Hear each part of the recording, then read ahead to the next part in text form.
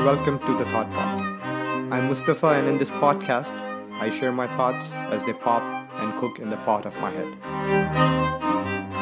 If enough people believe that the world's gonna end, even if it wasn't true, their belief will pave the way for the world to end.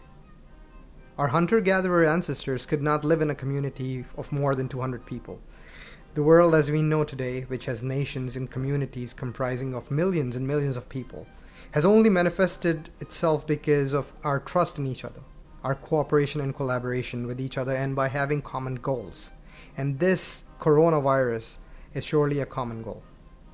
That requires our trust, empathy, and cooperation. These empty shelves at your local Walmart and other superstores are telling the story of our fear and lack of trust, our selfishness and lack of reason.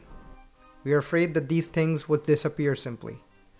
We don't trust each other to act responsibly, and the empty shelves are complementing this belief of ours. And then we become a part of the problem by hoarding. Here's the thing. There's always room for worse. And there are things that you can never be prepared for. So you might not want to risk your self-respect over a bunch of toilet paper rolls.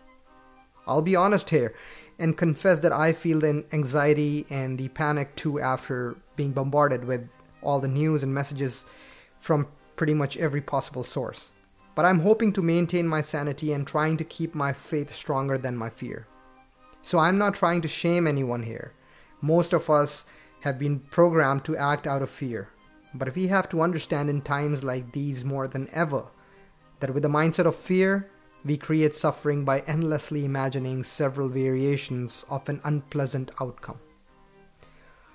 I want to be very clear again that I'm not trying to ridicule the concern here. I'm concerned myself just like you. I'm hoping to get through this as soon as possible. I'm concerned that people are already getting laid off and there's an economic impact. But I'm aware at the same time that my act of worrying isn't simply gonna help. Especially if it's making you empty the shelves, resulting in people not having the basics. That's really not good.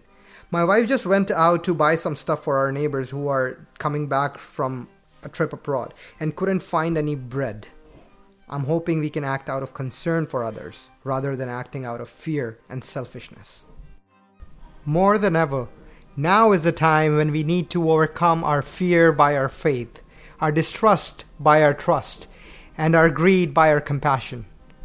This is the time when you look at all those motivational posts that you've been posting on social media all this time and put them to good use in your life and others' lives. Have a little faith because right now, as of this moment, you don't have a better alternative. Trust that the people at work to create a vaccine will do some work and will come up with a solution.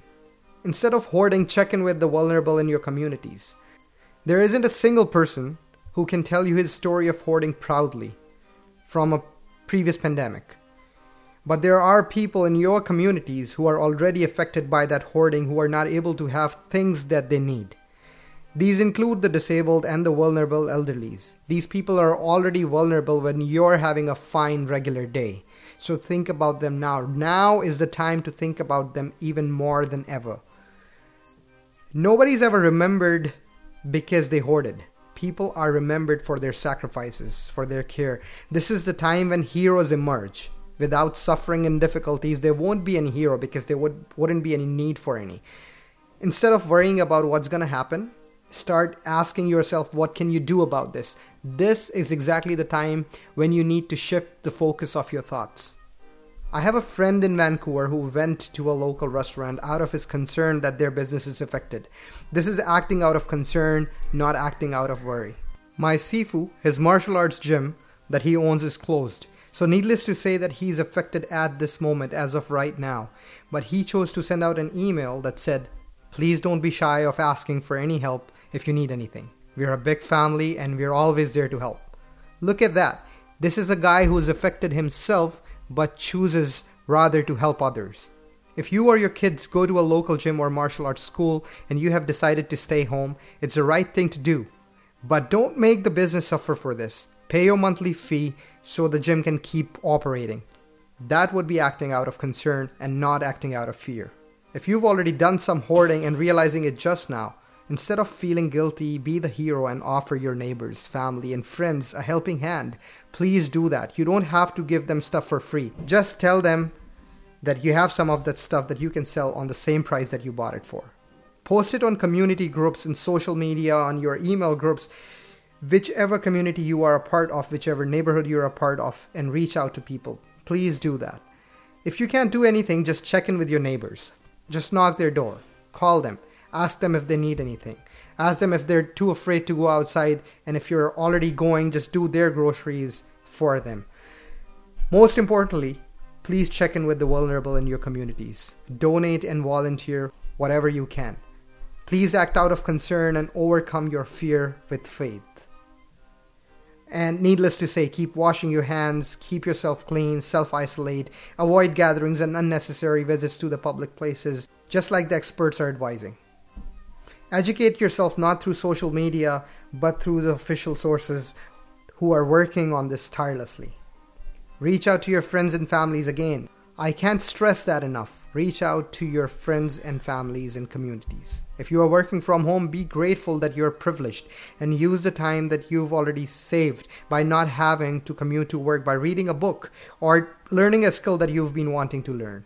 If you are saving money on gas because you're not commuting to work, use that money to make donations. If you had to cancel a movie plan, use that money to donate or see it as a chance to save. Remember, the charities need your charity more than ever in this time.